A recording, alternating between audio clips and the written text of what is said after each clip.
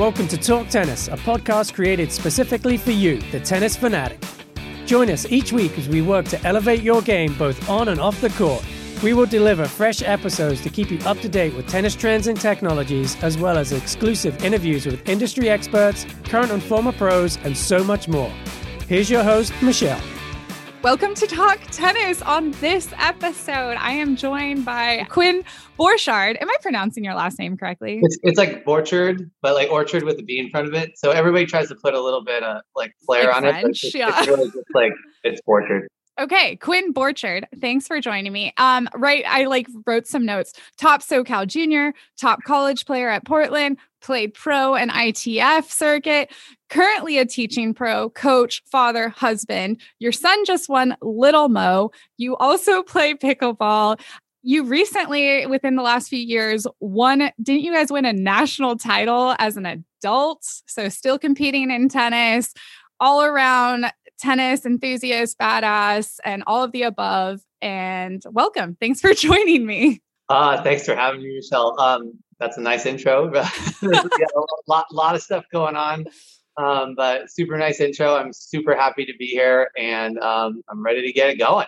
Yes. Okay. So I really wanted to have this episode and have you give a bit of a perspective as not only a tennis parent, but a tennis coach who's coaching an up and coming player. And, you are on all sides of it. And I think that tennis parent relationship can be a tough one to navigate. And also the tennis coach relationship can be a tough one to navigate. So yeah, give us a little bit more. You give me your background, your bio and all that. And then give me the information about your family and how that dynamic is. Oh, wow. Okay.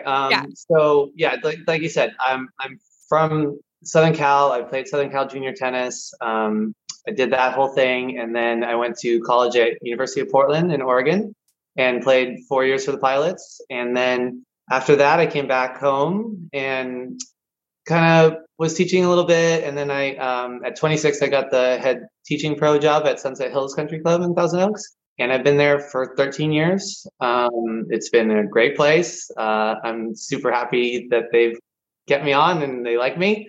Hopefully. And been doing that for a long time. And still kind of got more into playing actually as I got into my late 20s. I'm 39 now, so a lot of different roads, but I started playing a lot more when I was in my late 20s and got a little bit better, and then just kind of got a little bit more better and kept playing, and then was playing some doubles and kind of dabbling a little bit in like the future is when I could win the wild card tournaments and things like that. Won High men's open doubles one of the years with one of my buddies from Pepperdine, Callie Henson, and just did that. And then I was on won a couple gold balls in the 35s nationals, and I'm jealous. That's always been my goal, like back end to get the gold balls, and you've already done it. So. Yeah, it's weird. I've got a few. I won one in the National Open in 2012, but then as soon as I kind of got to be 35, I was like, I could maybe still play. And just found a couple good partners, Nick Rainey and Darren Cohen, and luckily they carried me through, and that was cool. So and then. During COVID, it was really not very much. So I was just kind of training my tennis group, my kids group, mostly through there, and then started playing pickleball and was doing a lot of pickleball for a while. I think I got to be like top 20 in the world in singles, which sounds, I think, a little bit better than it really is, but it's still pretty cool. And then, now kind of still playing some pickleball, but my junior group at Sunset and with all the coaches is really kind of taking off. So we're really excited about that. And I think that'll be a nice thing for a long time because the juniors are awesome and they're young. And so never really had really young ones be doing really well. So super excited. That's okay. I have so many follow-up questions. I know. Absolutely. Are you still looking to compete for yourself? Are you still training that way? And what does training and now that we're in our late 30s, look like for you? If you're getting ready to go play nationals and all that, how many hours are you spending on the court? Is it less about court time, more about gym time? Are you sprinting? Are you playing just more matches? What does that look like? Great question. So I have a wife and 2 kids, and I have 2 boys that are 8 and 6. And my wife has a pretty big time job. She's a business owner, and she is doing a lot of that. So I have a lot of, I'm kind of mostly taking care of the boys if I can, as much as I can. So training, not great.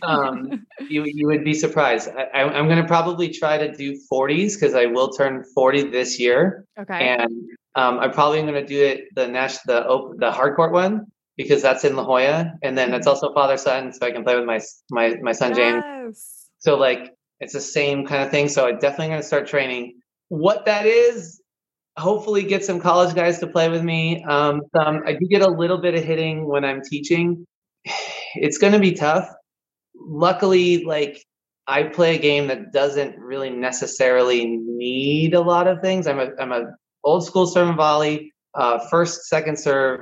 Ground strokes are very dicey, but my volleys and serve are still good. So doubles and singles is okay. So I don't really have to do too much, but I do need to get more in shape because I haven't really done a whole heck of a lot lately. So okay. But I'll get there. The 40s is in like latter part of the year. So okay, I know. Like if there's mixed doubles 40s and you want a partner next year, like I'm in. Okay. I'm looking for a mixed partner for sure. Absolutely. Dude, let's do it. If you can get a gold ball, or you can get any kind of ball. Trust me, I was super pumped when I was happy. It's so intimidating too, and like. Growing up in SoCal, like you could like look to your right, look to your left, and you have like amazing champion players like to practice with. Right. And then you get older and it's like life happens and it's like you have an hour to do something for yourself. And you're like, do I go to the gym? Do I go for a hike? Do I do yoga? Do I play, it just kind of, or for you, you're probably like, what do the kids need? And like, it's a lot of juggling. Yeah, it's a busy life right now, for sure. Okay, so we got you. We're working on that 40s gold ball. I love it. I'm here for it. With the kids. Okay, talk to me more about this junior program. To me, what I've seen is like you've essentially created this group of junior players that like it's super fun. They're having a great time. How many hours are they training? What does the training look like for them? Are they, hitting all day, or are they doing stuff that doesn't require hitting? Are you doing mental stuff? What kind of like conditioning are you doing? And if I didn't say, what are the age group? What's the age? Okay, I guess I'll take you through the history of it.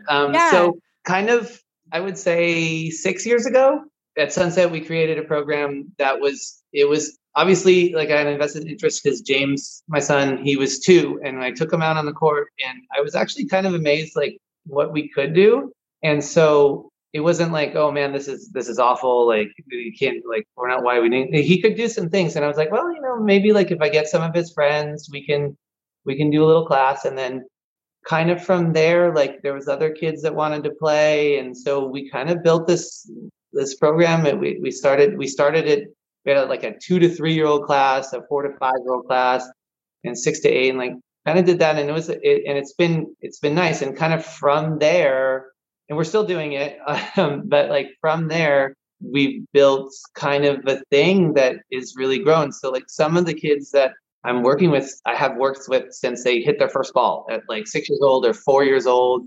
I have a couple kids that were literally 3 years old when they started, and now they're playing Southern Cal tournaments, and it's a really cool thing to see because in junior tennis, like especially when you're coaching, like you don't necessarily.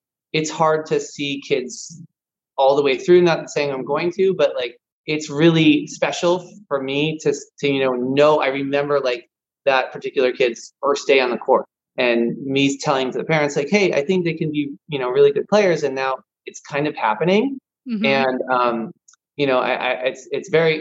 it's as a coach, like, I mean, it excites me so much, but it's also just so cool to see the kids grow up and do really great things on the court. I think the obvious question is like, where's the fine line between having fun, starting to succeed, and burnout? Because I would assume it's already, I don't know. And you also like juggling parents' personalities. Okay. without offending anyone. So for me, and I won't say I'm a little different, but I'm a little different. I come from a little bit more background. So I was at Cabrillo Racket Club with Wayne Bryan and Mike and Bob, and I had some coaches that really, to be honest, were more about fun. Like it was about having fun and really kind of hooking the players onto the aspect of tennis being fun. And so for me, I think I'm going to do, when I do my coaching and I do my classes, that I'm going to be more on the fun. The technique stuff, yes, that's important, but that can come later. I don't think you can grind these kids so much doing 20 balls cross courts and then like, oh no, the forehands, it's not here, it's here, and I think that's not fun. They don't want to do that. Not saying that they shouldn't do some of that, but we're going to always go more for, let's play some fun games. Let's do this and let's keep it fun, because if it's not fun, nobody's going to want to come and tennis is going to be boring. And then you go into the burnout factor. Whereas, when I see, and everybody can do it their own way, like there's no right way. I just know the way I do it. But when I see parents out there with the ball machine, grinding the kid, talking about strokes, like every single stroke, like I don't think that's fun. I don't think that's fun for any kid. It may work for them, but for me and for what I've seen, I think the kids really want to play and enjoy themselves. And I'd rather do that than really work like crazy technique stuff. Like when you do privates and stuff like that, you can work technique, but like when you do the group classes, like it should be fun first. And then from all that else, that's what builds motivation to be like, oh, like tennis is great. Like I want to come to the class. I want to come because like we're doing all this cool stuff. And not like, oh yeah, no, like 10-year-old is like, oh, you know what? I really want to work on my contact point of the forehand. If it's, just get it an inch. They don't really want to do that. They want to play. They want to have a good time. They want to have a nice experience coming to the court. And that's what I try to do. And that's what our staff at Sunset Hills is always trying to do. Yeah, that is awesome. And I would assume you kind of mentioned this like parallels how you grew up in tennis, or did you have like any experiences as a junior player that you're like, okay, I definitely am not going to replicate that because that wasn't fun, or it like scarred me, or like, I don't know about you, but I definitely can like recall exact moments on the court as a kid and just being like, I will never treat a player like that, or like, I will never do that to my own kid, or like, I don't know, maybe I'm more traumatized than you. Well, yeah, I mean, it's tough. I mean, I would say as a junior growing up, for me, like, I wouldn't say I was easy to coach at all. Same. I'm kind of a decent personality, but like, I'm also the same thing. It's like, if I kind of think when I do coaching, like, I'm going to coach the way that I want to be coached. Okay. And that may not be perfect for everybody, but like, I'm not going to sit there doing drill after drill after drill. Like I constantly, when I'm doing my privates, like, I'm like, okay, like we can do some of this, but like, is that going to be enjoyable? Like, is that going to be fun? Like, so we do more, I'm mostly, when I'm doing lessons, I'm doing live ball hitting. We're doing most of that stuff. And I'm not going super crazy on the technique stuff, because like, I wouldn't want to be coached like that. I want to have fun. I want to play. I'm more of a competitor, and I want to play games and all that sort of stuff. Not to say that that's wrong, but I coach basically how I would like to be coached. And I want to have fun too. Like, yeah, for the coach, you want to, if you're not enjoying it either, then like, why are you doing it? So no, 100%. Okay. I have a couple of questions. How do you know when you have a kid that should start playing tournaments, or when is like, I'm sure there are parents out there who have kids your age or maybe just around the same ages, and they're playing tennis a couple times a week and they're curious about entering them into tournaments. What does that look like to you? Or like, what do you recommend that next step of, like, they've been playing tennis, they're interested, what's the next step?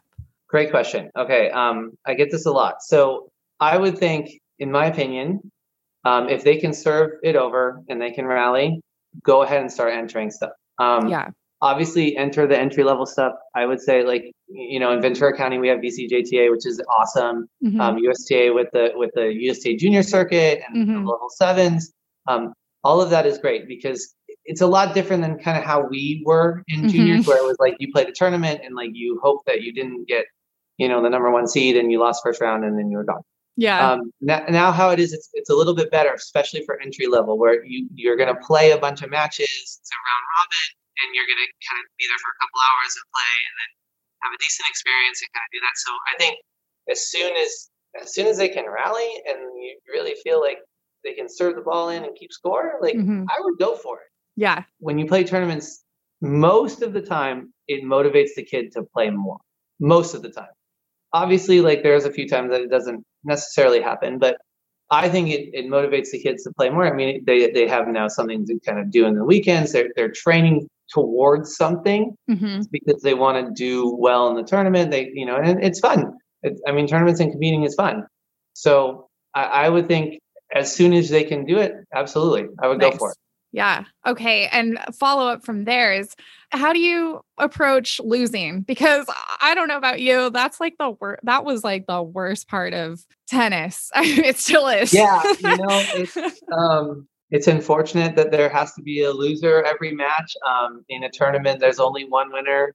I think, I don't know. I'm kind of like old school. I love tennis because of that. I think it's a tough one. It's a very tough one. Now that I see it as a parent, as well as a coach, that it's tough when your kids lose, and especially in tennis, it's an individual sport. So it's not like, oh, the team lost, but I did really good. Yeah. No, in tennis, it's like, no, you lost, and now you may feel bad, and that's how it's going to go. It's just part of the game. Yeah. And you know how it is. Like, you lose so much in tennis. However, it's such you learn so much about yourself on the tennis court and all that. I think it's a good thing. I don't know. Like I keep, telling my parents, like, losses are part of it. And the most of the thing that I would say is if you ask the kid, like, did you have a good time? Would you do it again? And they say yes, then we're golden. Yeah. Because most of the time everyone's going to lose. It's going to happen. Right. So, but if you're enjoying it and it's something that you want to keep doing, then great. At first I think, a lot of kids, they struggle with losing, but like I said, the greatest part is if you can get them in those novice tournaments, those USTA junior circuit tournaments, those VCJTAs, then it's a lot better because you're not going into just getting smoked every single weekend. You can find a level that you can play. And then I kind of really like the new system that they've had, because I think with the levels, because I actually think it's really easy to kind of like, okay, you can find your level and then, okay, like try to do well in that level. And then you can move up a level and all that sort of stuff. So unfortunately losing is part of it, but I think it's good for the kids in all honesty. For sure. And I actually am working with an 11-year-old who's only been playing tennis for a year and a half. And she's so talented. Like, it's insane. She's such an athlete. Awesome. But yeah. And she just started competing in UTR matches. So it's so interesting to like hear her perspective, because you started tennis early. I started tennis early. Like, that was all I knew as, I knew what a USTA tournament looked like when I was 8, and like, she's 11. She has no idea what a tennis tournament. She watched King Richard, and I was like, oh, that's great. That, that felt like my life. But, I asked her like, how'd it go? And she's like, well, I played this girl. She was like 2 years older than me, and she had such a big serve. And I'm like, awesome. How did you feel you played? And she's like, oh, I played okay. I'm like, okay, do you want to go back and do it again? And she's like, yeah. And I'm like, okay, here's a new perspective. Yeah, like, for sure. What a great way to look at it. Not like, oh, I lost, it sucked, I'm sad, which like sometimes we just hang on to the word loss too long. And it's like, what can we pull out of this? I don't know. Yeah, absolutely. You're just looking for the progression, for sure. For sure. You mentioned your parents. I was curious what kind of relationship you had with your parents growing up through tennis, and if you've adopted some of the similar, you know, like if it looks the same, or you're like, I love you guys, but. So actually, to be honest, I actually started tennis at 11 and a half. Okay, so well, so I started, disregard what I just said. A little late. I started a little late. No one in my family plays tennis. I have 4 older brothers. I come from a baseball family. My dad still thinks that maybe this tennis thing is a phase. Maybe one day I'll come back to baseball. Like I grew up with a batting cage in my backyard. So tennis is a little, I wouldn't say weird for my family, but it's definitely something we didn't do. But it wasn't, like I was watching Wimbledon one day and my mom asked me, do you want to take a lesson? And I said yes. And kind of like from there, that's kind of where it went. Nice.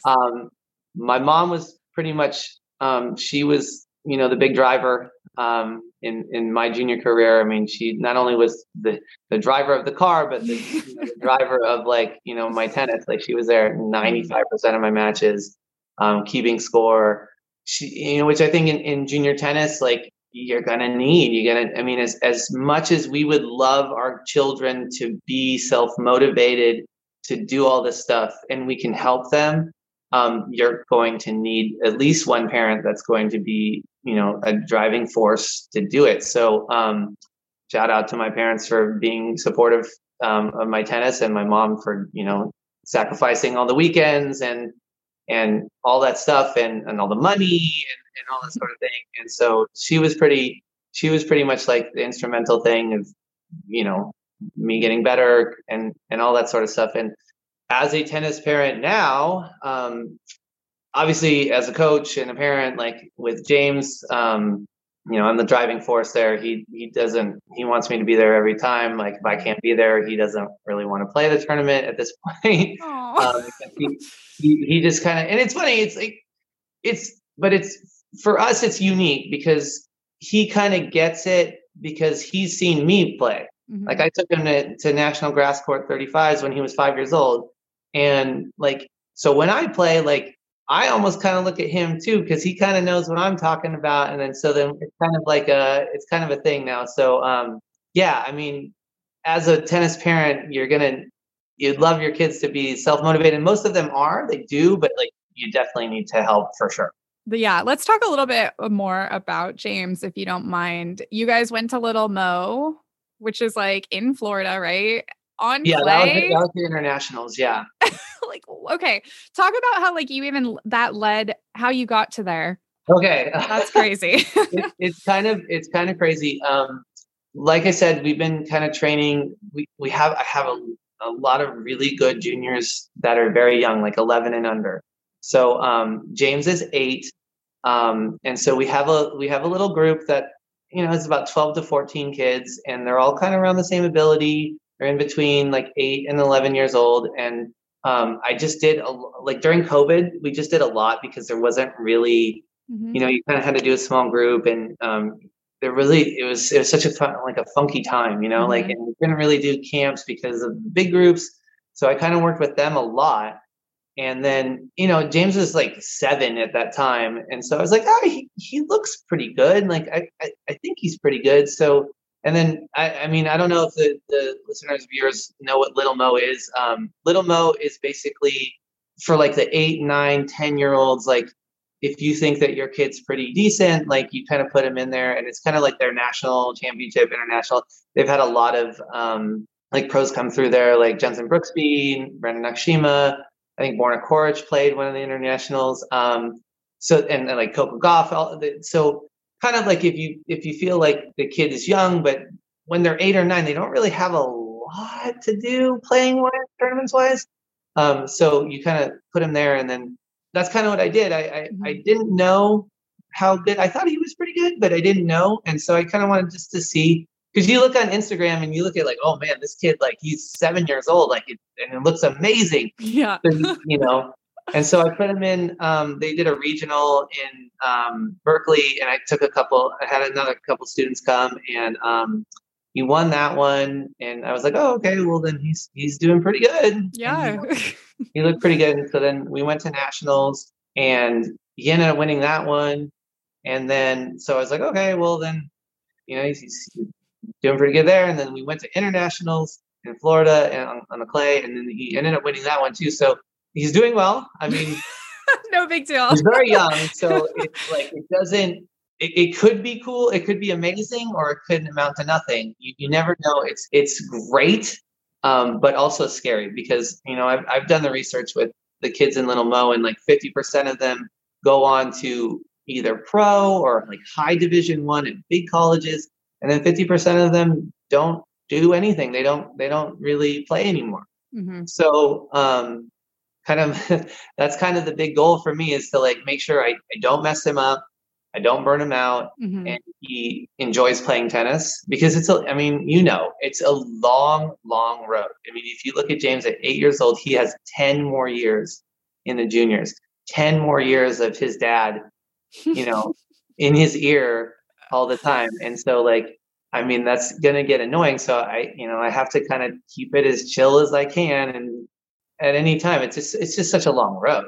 You can have success early and then not have it later. And so. Well, and that's a great, I want to segue into gear, but before we get there, and I want you to like plug your Instagram if you're comfortable, but your Instagram is like one of my favorites to follow because there's like so much James content, and he's like, first of all, the cutest kid. Also, like, I obviously have never seen him play except on Instagram and the videos I've watched, but like, he seems like such a grind player. Like, he gets every ball back. He's out there practicing his serve. He's whatever. But the thing that I have taken away the most is the in-betweens of tennis is like, it's so cute. You guys are like going to get Jimmy John sandwiches. And like after the matches, it's like, we got to go here. And then we're doing this. And like, we're hanging out with our friends. And I think just from an outsider looking in, that's got to be like, oh my gosh, this is so cool. I get to do all this fun stuff and play tennis. And it seems like so far, good job. That's all I got to say. Thank you. I mean, I'm trying to keep it fun for him. Mm-hmm. I have another son, Bo, who's also 6. And, those guys, I mean, when you have 2 boys, like, I mean, they're doing silly stuff all the time. And, Bo's starting to play a little bit now, so we'll see what happens with him. But yeah, the in-between stuff, I mean, like, that's that, like, that's, yes, there's the tennis stuff, but like, there's also the in-between stuff, which is super fun. Like, right.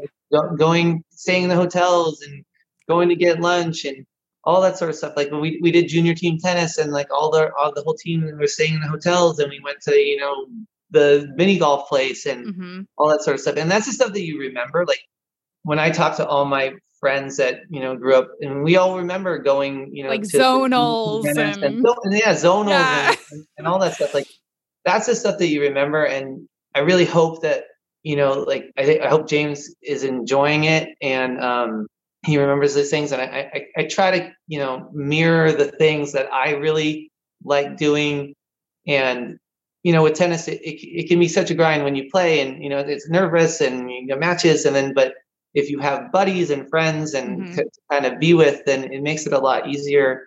We're trying to have some good times all the time and go different places. Like, when we went to Florida, we went to the Everglades, and then there was a cool part was like, there was a rain delay for like 8 hours in Florida, but like all of the 8-year-old boys, like they were all playing together. And I thought it was great. And I think that's what it's about, and that's what it should be about. Mm-hmm. And the more they can kind of do that, the better, and the better experience they have, and the better they're going to think of tennis.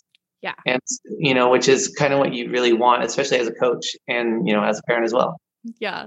And then one more thing that I think you've done a great job with is he's playing doubles also, which every college coach out there is like, thank goodness. And did he win mixed doubles at Little Mo also? He won regular doubles. Regular doubles. Okay. Mixed doubles. He was a little nervous to play with a girl, I think, that he didn't know. He played with a buddy that he met through Little Mo, and they won the regular doubles. Nice. And so, yeah, I mean, doubles. He's playing a tournament, singles and doubles, in this next weekend too. And so, yeah, I mean, like I said, I'm a big doubles guy. Mm-hmm. I think doubles is fun. It takes a little pressure off yourself, and like you get to play with usually your buddies, and it's more fun. And yeah, like I said, like college, they want doubles players, mm-hmm. and it helps develop volleys, and and all that sort of thing. I can't really, stress enough how juniors should play doubles. I would love if tournaments had more doubles, because it's just another way for the juniors to get better and practice their volleys and all that sort of thing. 100%. And even speaking to some of the players on the tour right now, there's a big kind of push from some of them to get doubles rankings to mean more than a singles ranking for a doubles tournament. So yes, there's this big... You guys have a lot of like the girls that play doubles on the tour. And like, I agree. It's really weird to me. I will say that like doubles isn't as popular as singles, which is weird because in pickleball, it's completely switched, where singles is not really cared about where doubles is. And doubles, to be honest, like some of the points in doubles are like incredible. Right? And yeah, absolutely. And so, I don't, it's such a funky dynamic. I really feel like when I go to play, to watch like some of the pro stuff, I definitely watch a lot of doubles. And most tennis players play double. Like most recreational or like club players are playing doubles. What would you say? Like 80%, 90% play doubles. Like all the USTA adult leagues is doubles. It's like some little singles, but it's mostly doubles. So you would think it would be more popular, but hopefully. Yeah, we'll see. Yeah, for sure. Okay, let's transition a little into gear because this is a highly questioned topic. I don't think anyone... I got a lot of hot takes. Okay, amazing. I'm a big gear guy. Like, I obsess about this sort of stuff. So I love it. I hope we can have some good answers here. Okay. Well, I mean, like first things first, what racket do you start your kids with? How did you figure out even like, do you just like say, okay, this racket says between the ages of 6 and 8, like we'll start here and then go from there. And then the biggest question would be also is like, how do you know when your kid is ready for a bigger racket? And how do you know about strings? Okay. I should be able to answer these, but you're the expert here. With junior stuff, especially youngsters, like young ones, like I don't think it's been very explored in the slightest. I agree. Especially having James, who's at a high level at 8 years old, playing in 12s tournaments, like it's really funky to see kind of like how rackets are and the string stuff and all that sort of thing. So, first thing, let me answer your question. So with kids, it's a really hard one because I don't necessarily subscribe to like, 6 to 8 years, they need to use this racket. Every kid is different. Every arm length is different. I don't really know until I see the racket in the hand with the kid. Yes, so, that's true. That's so true. It's really tough to tell that to a parent because, they're like, I don't know, should it be like a 25 or 26 or 23? And I usually say, okay, well, let's bring out the rackets, and then I kind of will decide what looks the best. And then as they get better, I literally deal with this, on a monthly basis because I have players in between 8 to 11 years old, and so it's always like, well, when should they move? You don't know until you know. Like especially like say with James, who most of the players that he played are playing in 27s, and to me, a lot of them look like it's too big for them. But, a 27 will give you a lot more power than a 26. But James is in a 26. I don't think he's ready for a 27 yet. He doesn't look like it. He's just got a long arms and it's just really loosey. but I have kids and the crazy part is like, I have kids that are shorter than him that are in 27s and it looks fine. And I kind of talk a little bit about like what that looks like. Cause in my head, it's just like a lag of the racket. Like, yeah, it's such a hard one to kind of quantify because it's like such like tennis pro speak that I would say. So for James, he's got really long arms and he's so loosey with his swing. So it doesn't look like he's necessarily always in control of his racket. For kids that are like have just shorter arms or more compact, like they're just built more compact, the longer rackets are better. Just kind of depends. Like I have an 11-year-old girl that she's in a 27, Yonex V-Court one that's 27, and it looks fine. I have a kid who is shorter than James, in a 27 and a half. I didn't do that, and it looked fine, but it looked absolutely fine. That kid is going to be ruined. Not anything wrong, but as someone that played with a 28-inch racket in juniors, and then went to college, the racket got discontinued, and then was like, where do I go from here? And unknowingly played with a plus size racket my whole college career. Like, I feel like this poor kid is always going to have like a racket that has a 350 swing weight. Yeah, but it's okay. Yeah, it's like I said, it's interesting, man. It's definitely like uncharted territory, especially when you talk about players that are like I have one, he's a little guy and he's 8 and he's in a 25 and he's playing 12s, regular ball. And I don't know how he can hit the ball as well as he does with a 25. Pick up the racket, it feels like a toy. Yeah. But man, he can really swing it. That's crazy. You know, and so like, and I know I talked with his dad, it's like, well, you know, like when we do 26 and it's like, couple more, 6 more months, and then we'll kind of see. And so, does that transition look like a demo process with the kids, or is it more like a suggestion, like this would be the next step? And at that age, do they even, obviously, like we all kind of relate to like feel differently, but like, are they pretty aware of like this racket might feel softer or firmer or anything like that? Yeah, they're actually pretty cool when you talk to them, because they're not necessarily like the feel. They just know what they like and what they don't like. Right. So it's usually you start them with a racket that they think looks cool, whatever their favorite colors are, and there's just so many to choose from, obviously. And so, like James loves the color red, so he's playing the Yonex VCore 26 because it's red. He just likes that. Yeah. And so he got used to that. And so, so if you start them with something that they really want to pick up, that's great. And then as they transition into bigger rackets, you give them a couple of rackets, and they're so, you know, they're kids, so they don't really, the string bed, is just so open. And they just go like, I like this, I don't like this, and that's kind of what they do. Yeah. And so they're pretty cool in that particular way, and it's pretty easy for them to kind of know. It's mostly more like my call is to like, does this look correct in their hands? Because the kids, like, they'll hit like 10 balls and be like, I love it. And kids are, and that's it. That's what they want to play with. And what about the string aspect? Because James is hitting with Hyper G last time I checked, which I love. So yeah, I have a guy. I feel like write all the hate email too. Yeah. So and absolutely send it to me.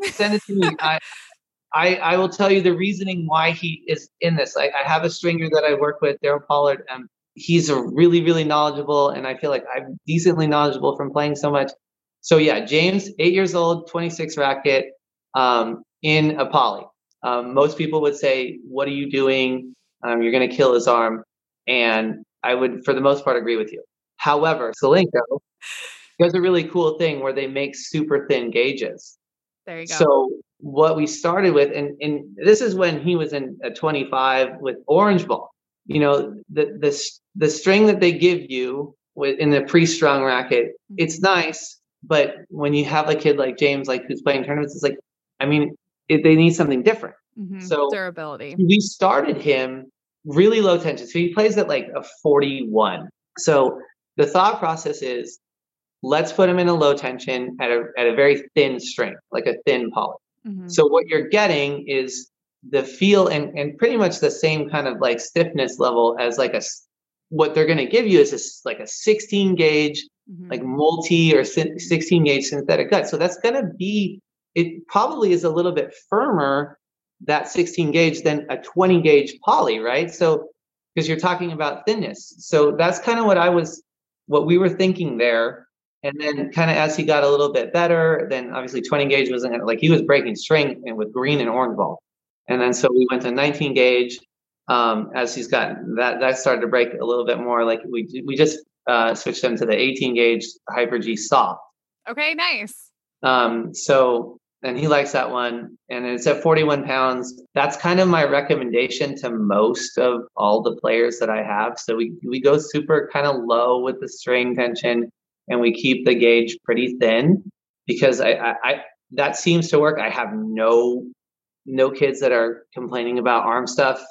Yet. So, and I think that's the cool part about like Solinco making those super thin strings, because you can kind of make it a pretty nice playing bed of string, but have the poly, benefits to having spin. And so, like it's a weird niche of like kids that are 8 to 11 years old that are good. Yeah.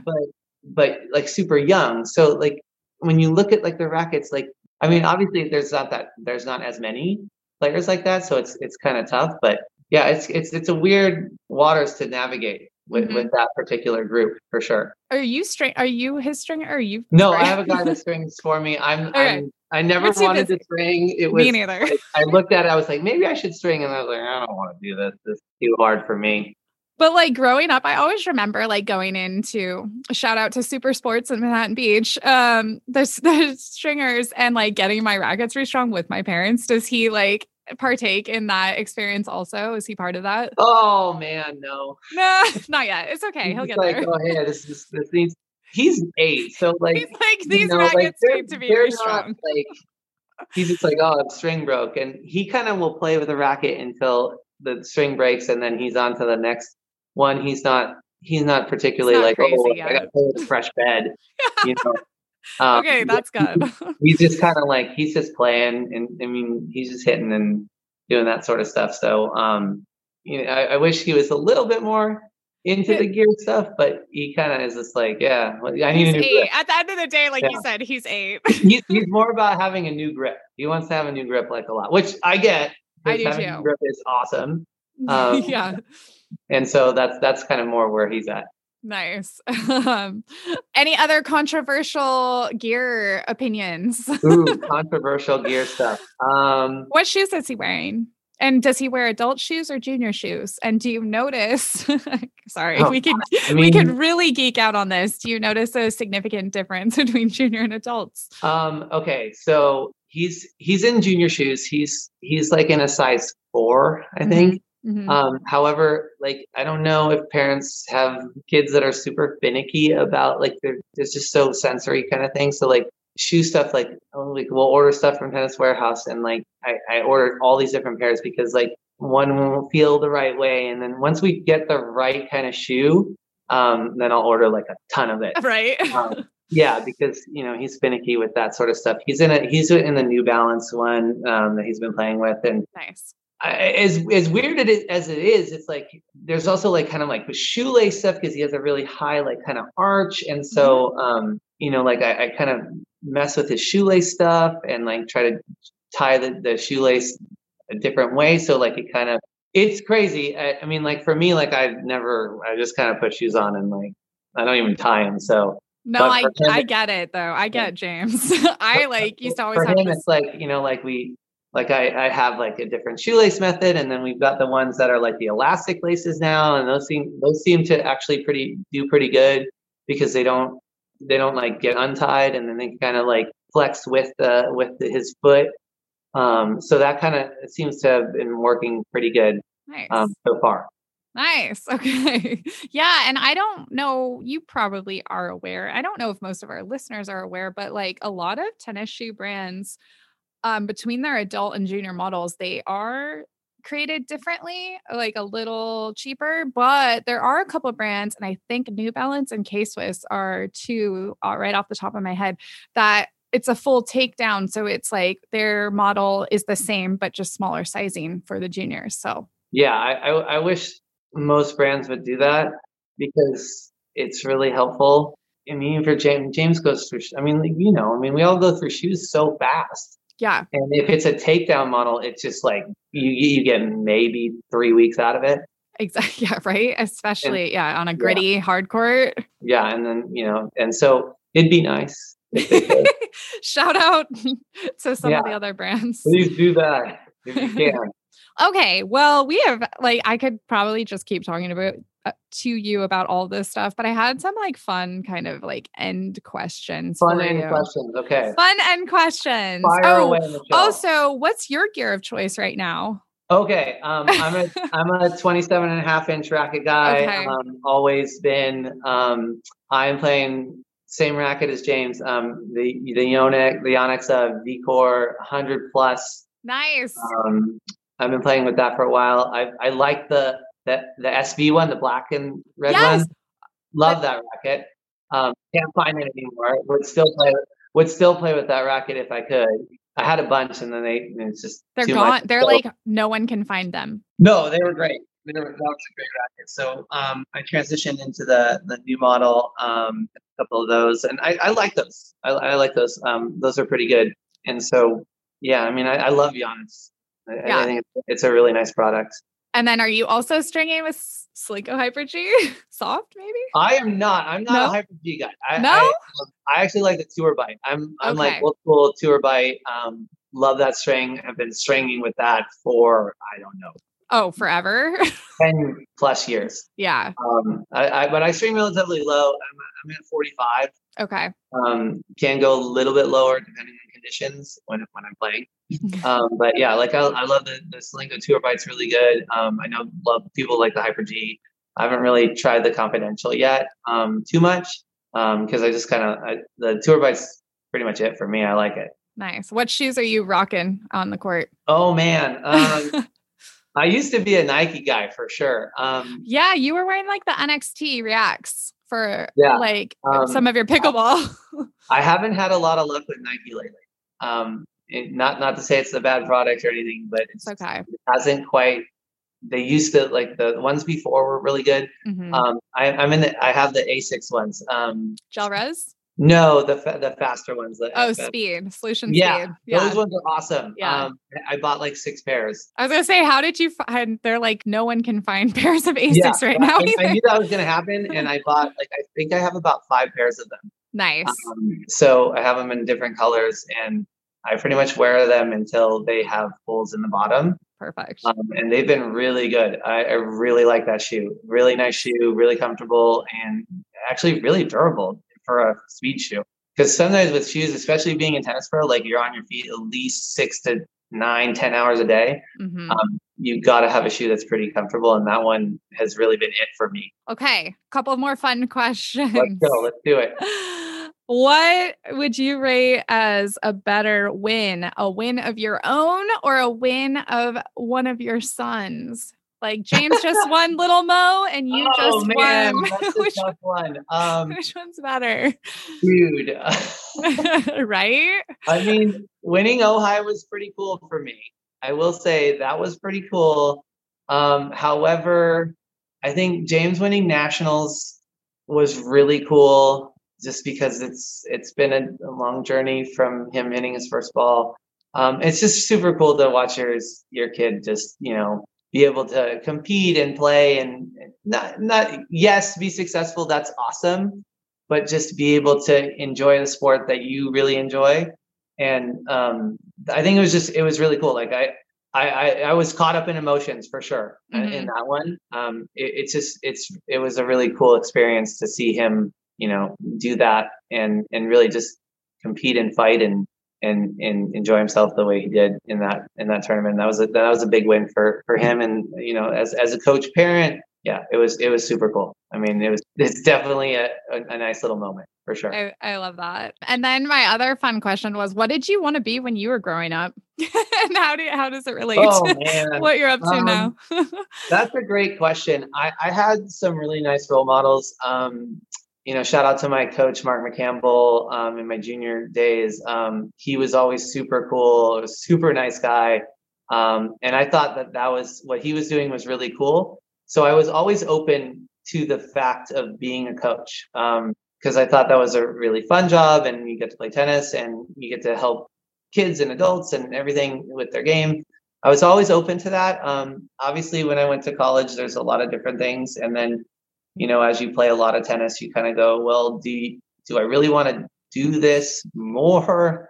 And I was teaching, and then I was kind of trying to figure out, like, do I want to go away from tennis or not? And then I got offered the head pro job at Sunset, and I honestly, I didn't think twice about it. Mm-hmm. I knew that if I took this job, this would be tennis for my career. Like I said, shout out to my director, Paul Steele. He's been there for over 30 years. He's an awesome guy. I wouldn't want to work for anybody else. And I was so happy I took that. And I knew, like I said, I knew that was going to be my career, and I was totally fine with that. And it's been a great ride so far. I feel like we all go through it. Like there's a lot of us that are still in tennis, but I feel like we all go through a phase where we're like, should I get far, far away from tennis and not be that tennis girl anymore or tennis guy, like that tennis Michelle? Well, yeah, I mean, like you're in tennis along with me and we played. So it's a long road, like I mentioned, and there's so many ups and downs. And there's so many times you go, do I want to keep being in tennis? And like, because like, this is something that, like you almost, I mean, you're known as tennis. Right? Yeah, it's you. The thing with that is I've always been comfortable with the fact that tennis is a huge part of my life and it's shaped me as a person. And so, and I love it. Like, and that's the thing too, is it shows when you start talking about it, you're like, okay, well, this person, you are meant to be doing what you're doing. But that's the thing, when you get in kind of those, like those valleys, you're kind of like, should I get away from tennis? And it's like, well, no, because like, that's what I want to do. Like it shaped me so much as a person and taught me so much and all of that sort of thing. Like I would never want to really get away from it. Like some of the people that I know that don't really play, like the guys I know from juniors that don't really play, like, or don't really even do it anymore. It's good for them.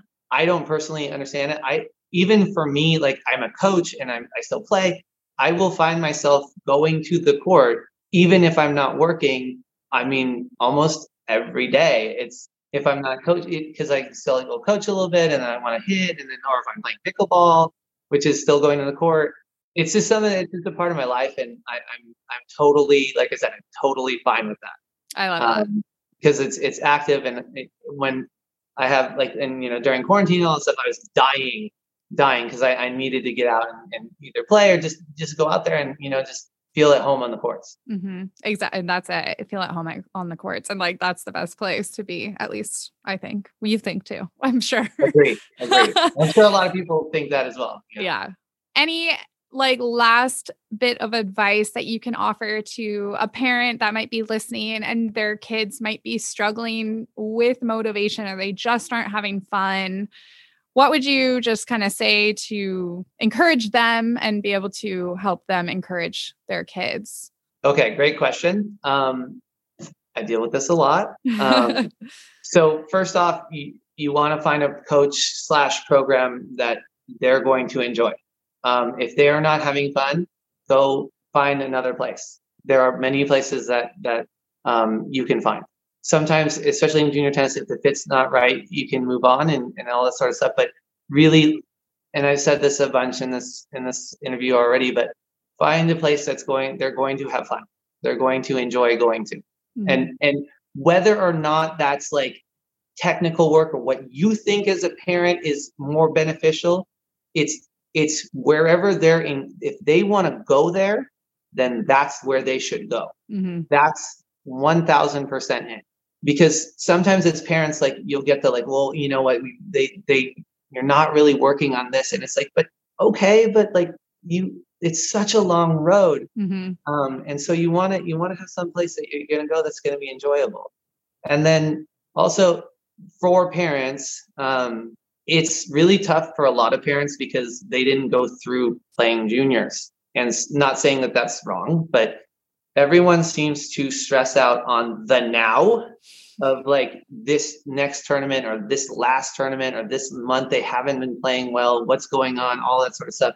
I know it is a long road. It's all about the progression. So I have parents going like, like they played terrible. Like, I don't know what's going on. Like, what's wrong? I go, well, let's break down the match. When they played this player last time, did they get a better score? Well, they did. Okay, so that means improvement. Mm-hmm. So look at the long progression. It's a long, long road. If they're enjoying themselves and they're playing, they're going to get better. And trust in the process.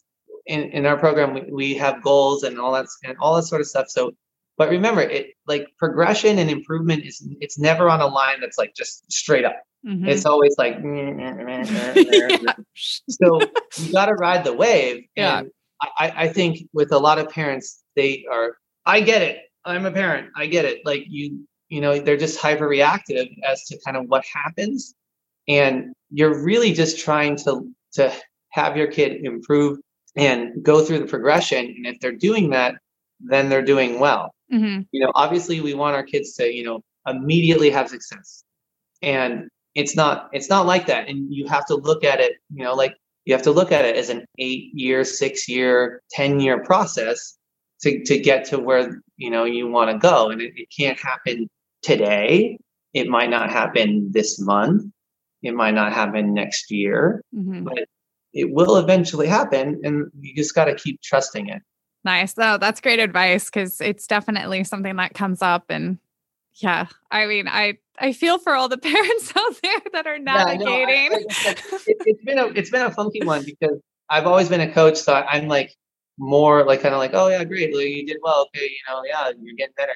But as a parent, it's tough. It's so emotional. You can be so emotional, wrapped up in every point of your kids playing, which, I mean, I get. So like for me, it's easier to go into coach mode when James is playing and just go like, oh, okay, was that the right play? Should he have done that in a term of like point play stuff? Not just like, oh, he missed a shot. Like, oh, like, what's going on? They're not moving their feet. Oh, it's just like, you just got to relax and like, okay, are they playing the right way? Are they being a good sport? Are they doing all this sort of stuff? And that's really what matters more than anything, not the score and the UTR and, oh, my UTR is going to go down and all that sort of stuff. It's more about, just like I said, it's about taking your time with the progression. Some kids improve fast, some kids improve slowly, some kids improve really quick in 1 month and then kind of plateau. So it takes a while. Yeah. Wow. Okay. I mean, I feel like we could have like check-in segments of like check in with Quinn and figure out what's going on with junior tennis and your tennis.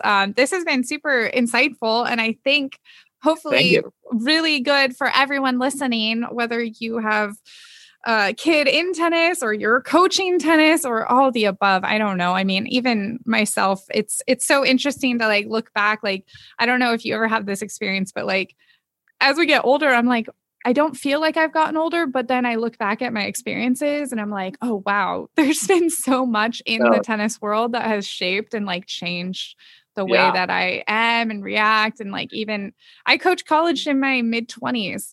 If I were doing that exact same job today, I would probably change about 75% of the way I approached it.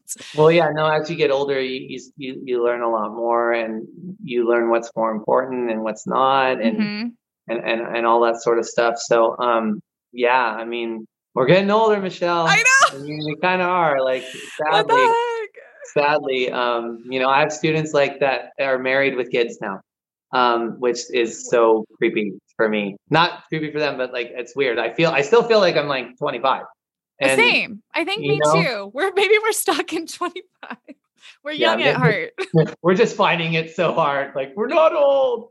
We're not old. I like the crazy thing too is like, you're talking about like, make sure it's fun for the kids. And like, as an adult, now I'm like, okay, if I'm going to train in the gym, I'm going to do what's fun for me. It's like literally a parallel. Like, if you're going to be consistent at something, you got to find the fun in it. Absolutely. I mean, like, especially like if you're coaching little ones and stuff like that, always, you're having fun, they're going to have fun. Everybody wants to have fun. It's not just a kid thing, it's an adult thing, it's a 80+ year old thing. Yeah. Dogs want to have fun. Everybody wants to have fun. So like, if you can keep it that way, we're here for the fun. That's okay. So that's what we're taking away from this episode. More fun in 2022. How can people follow you? And even if they're local, check out your program. Okay. Yeah, thanks. I have an Instagram. It's called Quinn to the Wild, like Into the Wild, Quinn. And it's with one N. I actually have two N's in my name. A lot of people still think I actually spell my name with one N. So it's QuinToWild. Cool. On Instagram. We do, if you want to see not good YouTube content, you can come to I have a YouTube, which is like James basically at 4 or 5 years old walking around his house thinking he's going to be a YouTube star. Yes. I mean, if you could watch some of those, I'm sure he'd love that. We will be sure to link them in the episode also. Oh, yeah. All the kids in my program think it's like, this is so funny. And I'll post some tennis stuff there too.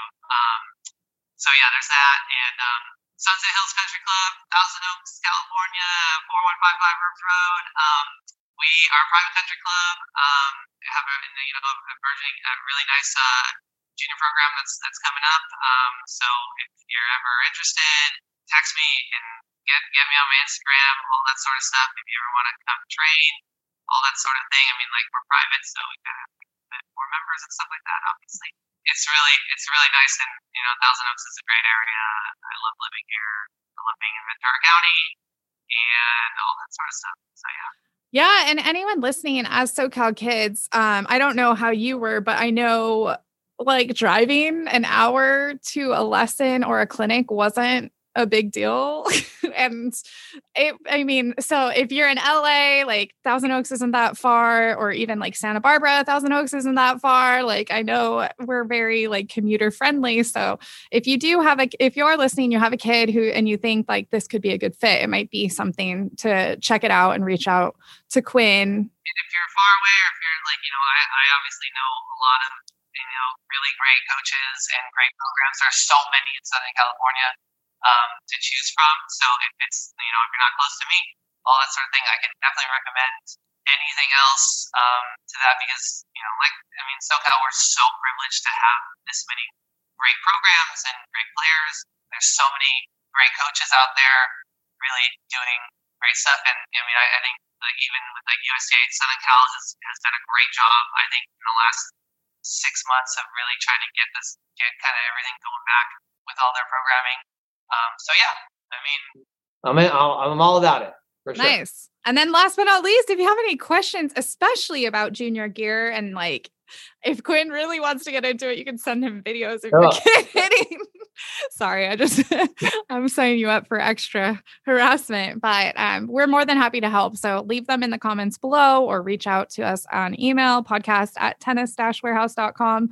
And yeah, this was awesome. Let us know if you like this episode, if you want to hear more junior tennis content with amazing coaches, parents. Smash that like button. Subscribe. Right. Quinn has a goal to get this episode high numbers. So let's. All my kids are gonna watch it. All my club members, I hope. Yes. If you don't watch the whole thing, it's fine. It's fine. Just smash that like button, get a sub. You know how it is. I have to watch all these crazy YouTube videos with games, so I know how it is. Comment, subscribe, share with your friends. Comment. The algorithm gets better.